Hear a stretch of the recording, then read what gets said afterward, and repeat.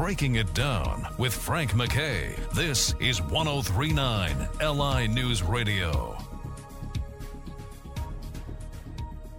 I'd like to welcome everyone to Ransom Notes. Frank McKay here. So much more importantly, author and subject of a documentary. Katherine Ransom is our very, very wonderful host, and all time of year, but certainly when we get to the holiday season, nice Christian lady talking about interesting subjects and dialogue that's been going on. To all of you, you usually on this week you would usually see a visual Ransom Notes, but we'll see that next week. In the meanwhile, Frank McKay here. Much more importantly, Katherine Ransom. How are you? Well, this is a wonderful day. It's sort of, we sort of are still reflecting on Thanksgiving and how great it was to be with some family and celebrate some traditions. And now I guess we're flipping the calendar. We're into December, and I believe that some of us are beginning to think about remembering the birth of the Christ child and getting gifts for friends and sending out cards. And so we're busier than 3 chickens in a hen coop. Yeah, well, that's for sure. And I'm so glad you mentioned about the Christ child, because sometimes it sounds like we forget. I think we'll get to that a little later. But what's been on your mind lately? Well, I don't know. I was talking to a friend the other day, and we were talking about Christmas decorations or holiday decorations that people put up. And I shared with him that I'd read on Facebook that this guy commented that he had gotten his Christmas lights hung up, and that he hung them up on the house across the street so that he could see them. And I thought, that isn't a bad idea. We hang them on our house, we put all that work in, and then we can't see them. Have you ever thought about hanging them on the neighbor's house? No, but it's interesting. I wonder what my neighbor, if they would be offended if I did that. We don't go crazy on the outside. We put up, some on the outside, but we, usually a religious message and keep Christ and Christmas and, that type of thing. Those kind of sentiments. Sometimes a manger with a nativity scene, which we think is very important. That's a reminder also. But most of our decorations are on the inside. But I just wonder what my neighbor's reaction would be to that if we said, I want to decorate your house.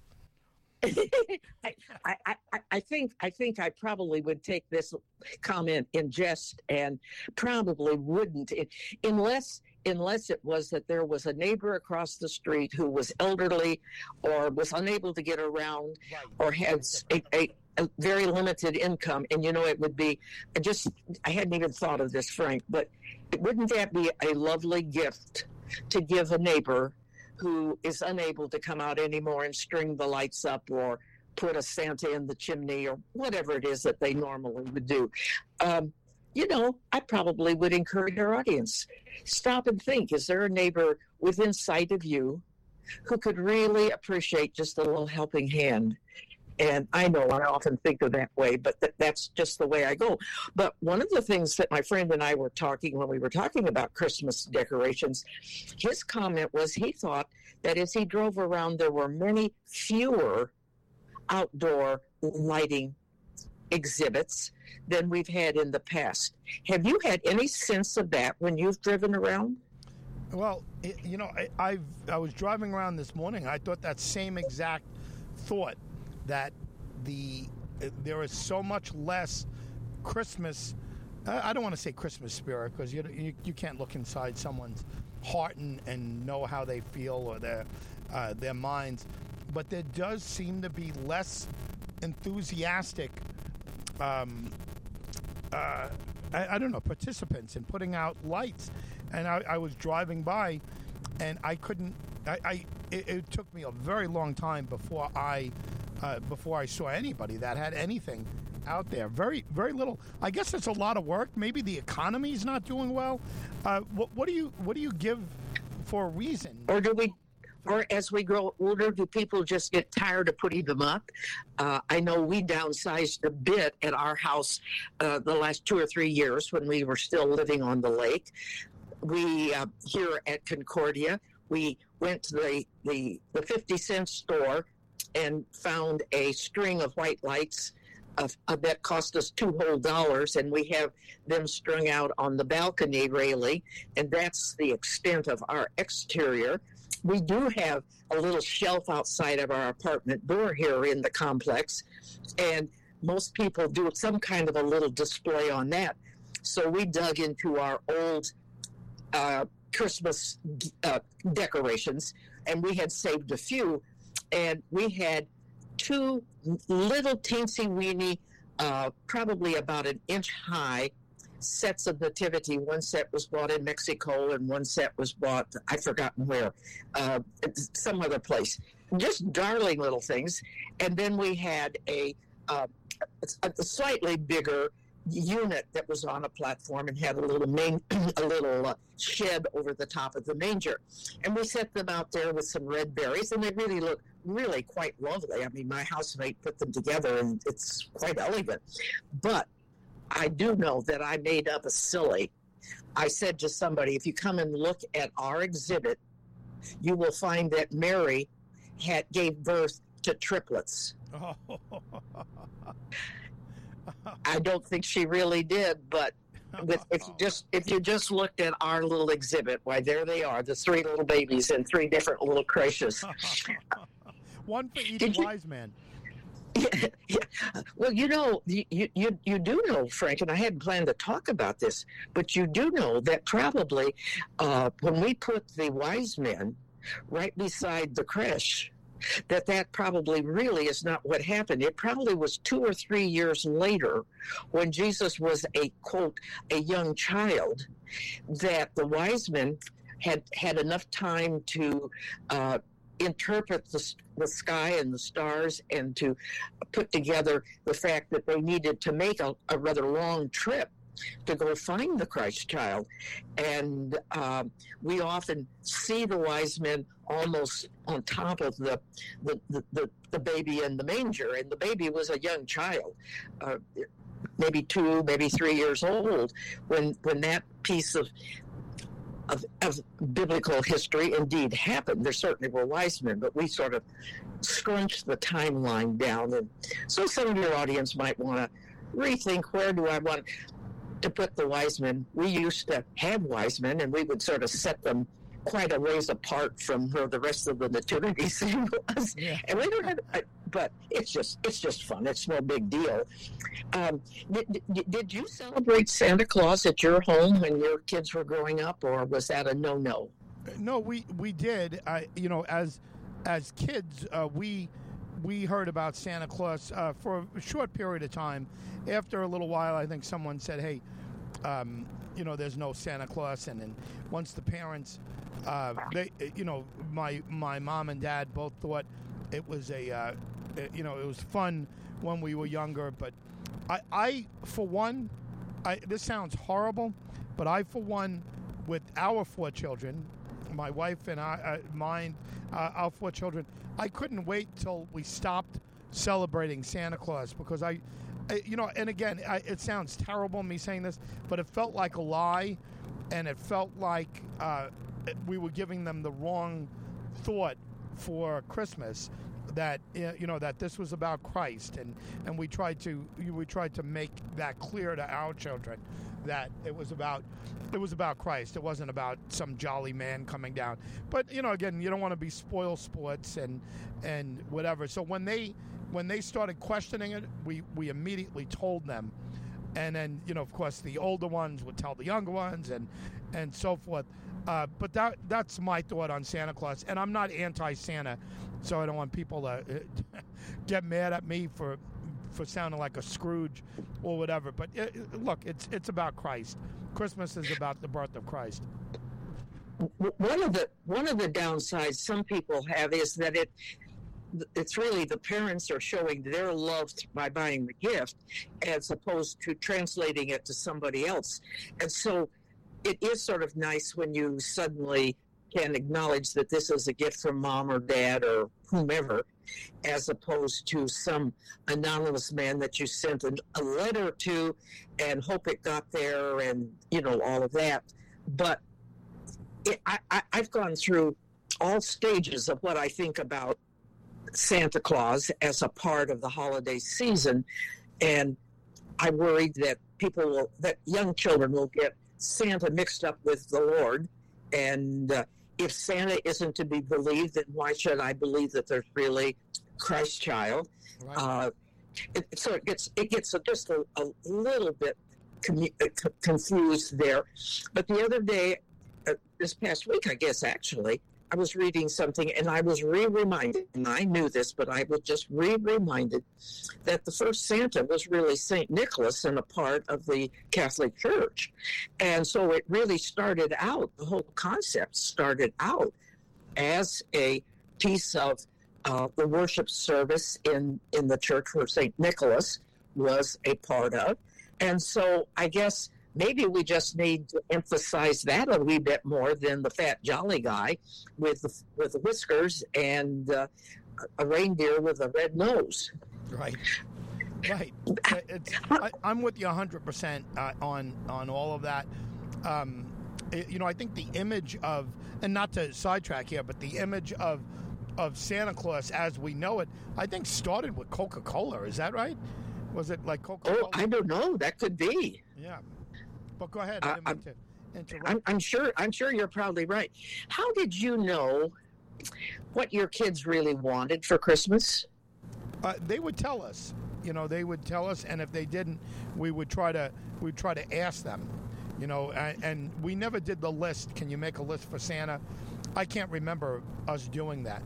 Can I ask you? Did you celebrate Santa Claus as a child? Yes, low key, but back in those days, Christmas was pretty low key, period, because although we were not poor, we had not very much money. I mean, we were blessed over a lot of people, but we didn't have a lot. So Christmas were very simple. We did indeed have the stocking, and it usually had a piece of fruit, that traditional piece, and then there would be some small item that was in it, and then we would have a Christmas gift too. And we traveled a lot, but one of the few pieces of furniture that we carried around was a child-sized little folding red table with a little red chair. And I had that little red chair for years. I didn't have the little folding table.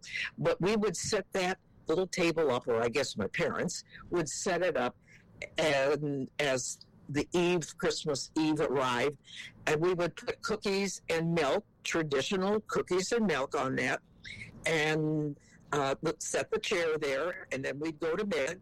And sure enough, the cookies and milk were gone, and there was something in the stockings that were hanging, often not at a fireplace, because many times we didn't have a fireplace, but we could still have a stocking. So we did it, but my folks didn't make a giant thing out of it, and I don't remembering about him or not remembering. I don't know when that changed in my life, but I do know that one of the great parts of the holiday is the giving of gifts, if we can keep it in the right perspective. And as I was thinking about that and doing some preparation for a lesson I'm going to teach, I thought, one of the challenges I'd like to send both to my friends who are here in Springfield, but to our listening audience, is that don't stop giving gifts to your family and your friends, but this is a good time to stop each day. I'm trying to encourage people each day between now and the 25th. Either you or your family together, think about what is one of the gifts that God has also promised us. That doesn't say we shouldn't give gifts to our family, but we need to remember that every day He's giving us gifts. And I just would remind our audience of, as I started this list for myself, for Catherine, I thought of and I looked up. I had to use a concordance to sort of help jog my mind. But Joshua, in the Old Testament, reminded us of a verse that I'm going to read here. It's not long. For the Lord your God is with you wherever you go. Now just think about that, Frank, for a minute. Wherever you go, and you travel a ton. Even if you don't travel around the state or the United States, we all go out everywhere. We sometimes stumble on stairs. Yep. We sometimes get in pickles. We sometimes have disturbances on airplanes. We sometimes have a conflict with family members. All these, but there's always that friend that's with you to at least acknowledge that I still care for you, even if you're having a problem. And we remember that the Lord had a few problems, including being crucified, but his Father was always with him. So I would like to encourage our audience to stop and think, what are the gifts? What are the promises that the Lord has said to you and to me and to all of his followers? And I'm going to mention 3 more to sort of prime the pump, and then encourage people to grab a sheet of paper, tape it to the refrigerator, because it's a nice flat wall. And when your family is gathered for breakfast, say, okay, what's one thing that we know that the Lord has promised us? And it might be today the father thinks of it, and the next day the mother, and the next day one of the kids. And you take turns of thinking. So what are we thankful? For one, in Psalms 121, we read the promise that I am watching over you. It's not over you wherever you go. I'm watching over you. Just think. Isn't that what a parent does when they have a little kid and they let them put them down on the floor and they let them crawl? But who's sitting there in the chair watching almost every motion, because they don't want them to get in the fireplace, they don't want them to run into the table, they don't want the dog to chew off their you know, I know it's sort of crazy, but that's one of the promises. Number 2, this is one that during the holiday season we sometimes get a little frustrated. Schedules get panicky. We have too much to do. Sometimes that results in some illnesses. Some of our family is getting old. All of those kind of things. We're stressed. And in Isaiah, again, 51st chapter, he says, I am here to comfort you. That's more than watching over you. That's putting his loving arms around you, Frank. Just think about a hug when you have a friend who's really just experienced death. Or think about the time you give your young child a kiss on the forehead when they fall and have an owie, as we used to say at our house. He's there. You need a little comfort. That's what parents are for. That's what friends are for. And that's what the Lord is for. And I think of the time when Paul was in prison, he knew that the Lord was there, even though he was cold and he didn't have as much food as he needed and his friends weren't with him. He had the best friend in the world. Or third promise, go in peace. He promises and tells us that we need to go and do it peacefully. And that's such a comforting thought during this hectic moment. Well, anyway, I don't know if anybody will ever do it, Frank, but I know I'm having sort of an enjoyable time. I have a little computer on a piece of paper stuck to my computer, and that's where I'm adding mine each day, and I'm finding it sort of a thoughtful way to remember the Lord. Amazing. Yeah, wonderful.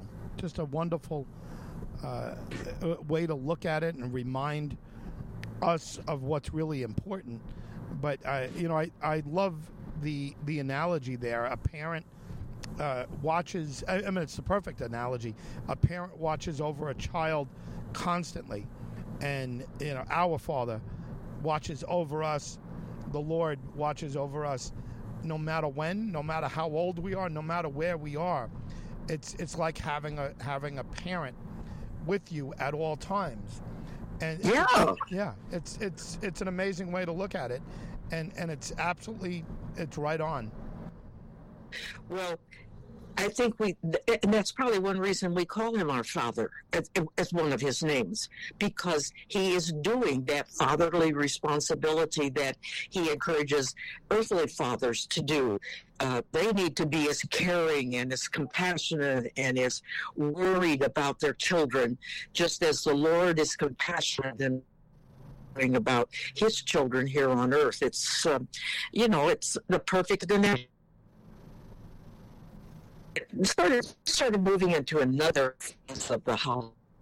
We all come together, and hopefully most people have someone with whom to share part of the holiday season with, whether it's over a dinner, whether it's at Hanukkah, whether it's in a restaurant as friends gather together and not at their home, whatever it might be. Maybe it's a Zooming session. But it seems like sometimes when I'm with people that I am quite often, and we do eat downstairs in the dining room here at Concordia most nights, and we're with people sometimes 2 or 3 times in a relatively short amount of time, and the conversation gets a little bit thin. I don't know if thin means anything to you, but if I say to you, do you have sort of thin conversation, what comes to your mind? Small talk or kind of cheap talk, gossip, maybe thin, it would be gossip, maybe. I don't know, what do you have in mind? Well, I think that's part of it, or it's what's the weather like today, or did you realize that the Cubbies beat the Cardinals last week or yesterday, or where are you going to go for Christmas? And they're perfectly perfect topics. There's nothing wrong with them, but don't you once in a while just want to have a little more serious discussion? And it's just sort of, you don't want to pry in somebody's life, but just to think a little bit. Well, this list came across to me the other day about possible topics for encouraging a little more serious conversation. So you don't have to respond to it, but just you can begin to think of any of these, something that you could use with your family or friends.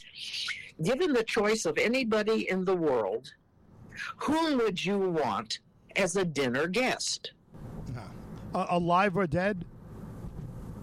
Yeah, don't you think that might be? And why would you want to have them? And I don't know. I hadn't really thought. I would love, probably not by name because I don't know, but I would really love to have probably some. Well, I don't know whether I want a political figure. I think I do, because I sort of like to talk politics just a bit in a friendly environment. Right. And I think that would be fun. I love to have, as a dinner guest, and I had just a couple of 5 or 6 days ago, a missionary friend and her husband who were here from Prague, and we had lunch together. And we didn't just discuss the weather. We discussed their work and in the mission field and the challenges they were having and how do they raise money. And they had just purchased a new, or leased, I guess, not purchased, a new building because they have a Christian library in which they invite the native people from Prague, or the Pragians. Do you call them Pragians? I don't know. Anyway, the people who live in Prague, they coined a new word, and they come in and they can check out books. They can practice their English. They can have some lessons. They have children's stuff. Well, we had a pretty serious discussion. And so I thought, oh yeah, I was delighted to be invited to have a lunch with them. Or this was another one that was on their list. What would constitute a perfect day for you, Frank? If you had the perfect day, what would that be? That's interesting. These are thought-provoking questions. This isn't cheap talk. This isn't thin talk. These are thought-provoking questions. Right? Yes, and I think if you are careful with them, they won't be prying. And number 2, you don't have to mandate every guest to respond. But it might be fun to know what Aunt Jennifer really feels is the perfect day. Is the perfect day for her not to have to take any medicine? Or is the perfect day for her that her nephew came by and took her for a drive around the community, including dropping by the cemetery to see where her husband was? Is the perfect day by a teenager to be able to not have to get up until 2 in the afternoon and not have to go to bed until 2 in the morning? And, it gives you clues about the person. And then maybe you can even make their life a little happier if you're a parent or you're a friend. If they say, oh, the perfect day is if I can just go to Bella Milano's Italian restaurant and have a meal. So I stashed that little idea back in my head, and the next time I want to celebrate her birthday, guess where we might go? Yeah. The Bella Milano's, which is an Italian restaurant that's really good here in town. And we were there a couple of nights ago. Or I'll share one more with you. Yeah. For what in your life do you feel most grateful? And if you suddenly were at the dinner table and I asked that question, what would be the first thing that would pop into your head? What would be what would make you feel most grateful?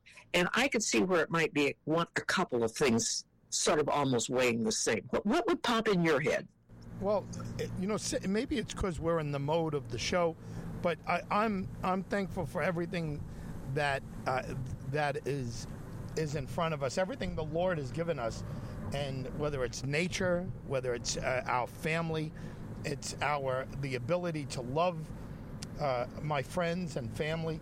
It's life. I'm grateful for life, and that encompasses a lot of different things. I'm grateful that I'm here, that I can experience all this, anything, just enjoying little things, enjoying our conversations, enjoying other conversations that I had. I'm grateful for those things that we don't that we get to expand our mind on, and not just being here going through rote information constantly, but to expand our minds. I have a lot of things that I would, if I had to pick one thing, I would just say, to sum it up, life. I'm grateful to be alive.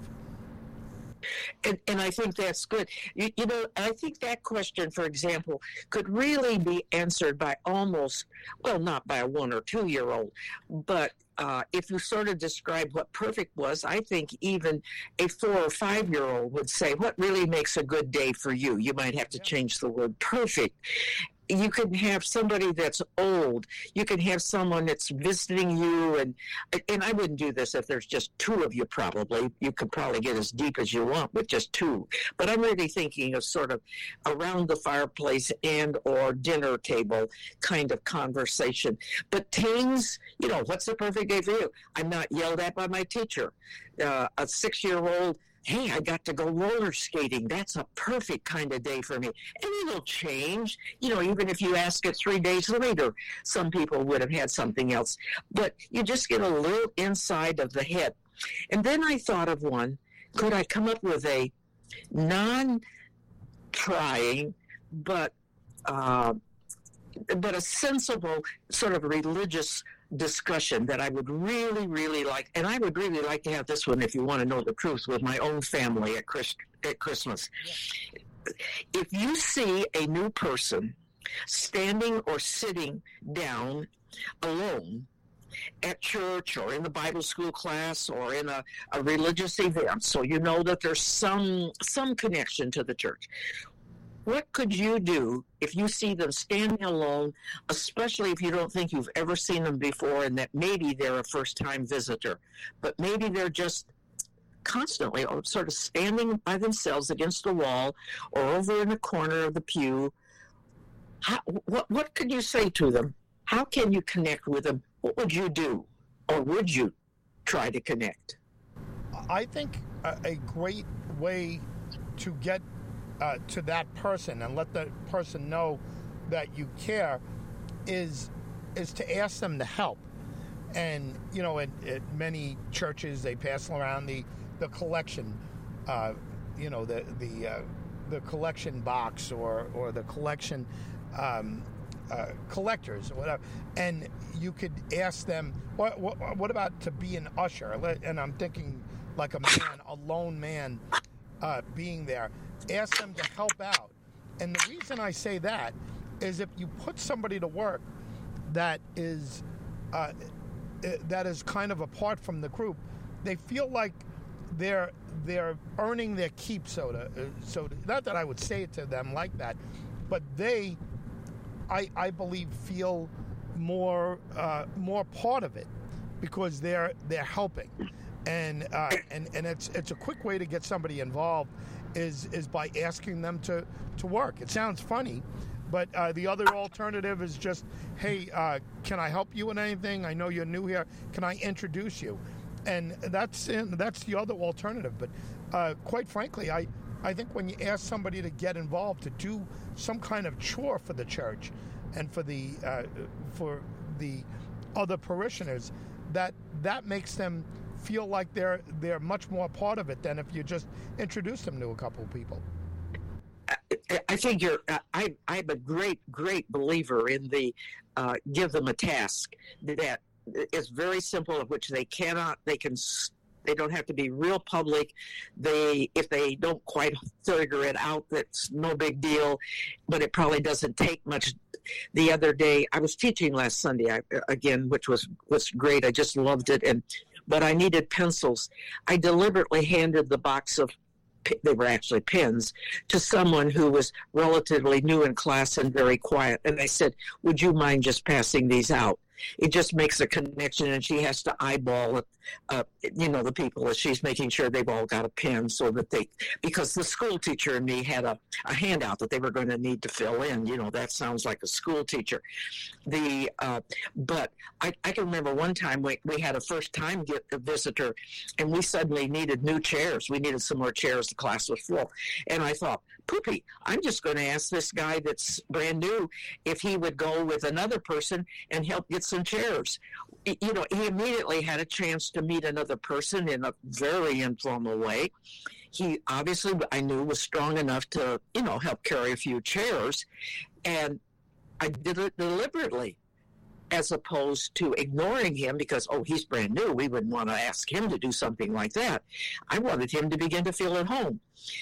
When I see someone in a service, and this is more in the big, more formal service as opposed to a small class, and I see them sort of standing or coming in the door, and I've not seen them before, I deliberately will go out of my way to try and walk over to them and say, hi, I'm Kathy. I don't think I remember your name. Is this your first time being here? I'm so glad you're here. And by that time, they're usually willing. They don't have to give me their last name. I only gave them my first. I said, and if we've already met 6 times, I'm old and I forget.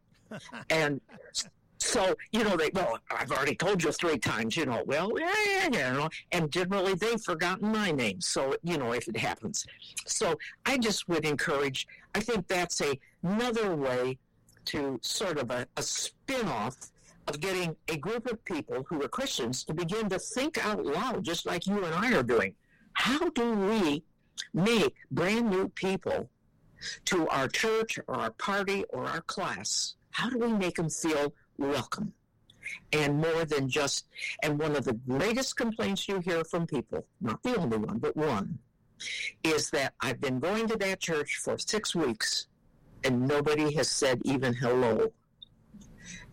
And that's discouraging. We have to be a little more alert to the stranger in our midst.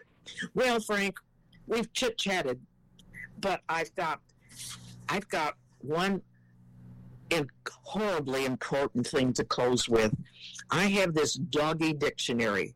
Yeah. So you already know that it's going to be a really serious comment. And in the doggy dictionary, there are words. And then there is a doggy dictionary definition. So the first one that I'm going to share is, what about thunder. What is the definition of a dog, by a dog, about thunder? Here it is. This is a signal that the world is coming to an end. Humans remain amazingly calm during thunderstorms, so it is necessary to warn them of the danger by trembling uncontrollably, panting, rolling your eyes wildly, and following at their heels. That's great. Yep. The doggies have a different definition. I'll read one more that I really like. Yeah. Okay. The doggies' definition of a wastebasket. This is a dog toy filled with paper, envelopes, and old candy wrappers. When you get bored, this is the dog speaking, turn over the basket, strew the papers all over the house until your person comes home. And then for dessert, after you've had all that was in this basket, exercise your claws on the corner of the couch or the chair. It will make you feel so good. That's terrific. Those are terrific, all three of them. Isn't it amazing what some people can come up with? I could never have come up with those definitions of a doggy dictionary. But then I've never had a dog. We had cats. Yeah. No dogs. Well, you shared the cat dictionary, too, and there's some very good ones in there as well. It's been great to visit with you at the first week in December as we start to think about the birth of the Christ child. Have a good one. You too. Catherine Ransom, everyone. Frank MacKay here, much more importantly, Ransom Notes is what you've been listening to. And signing off, we'll see you all next time on Ransom Notes.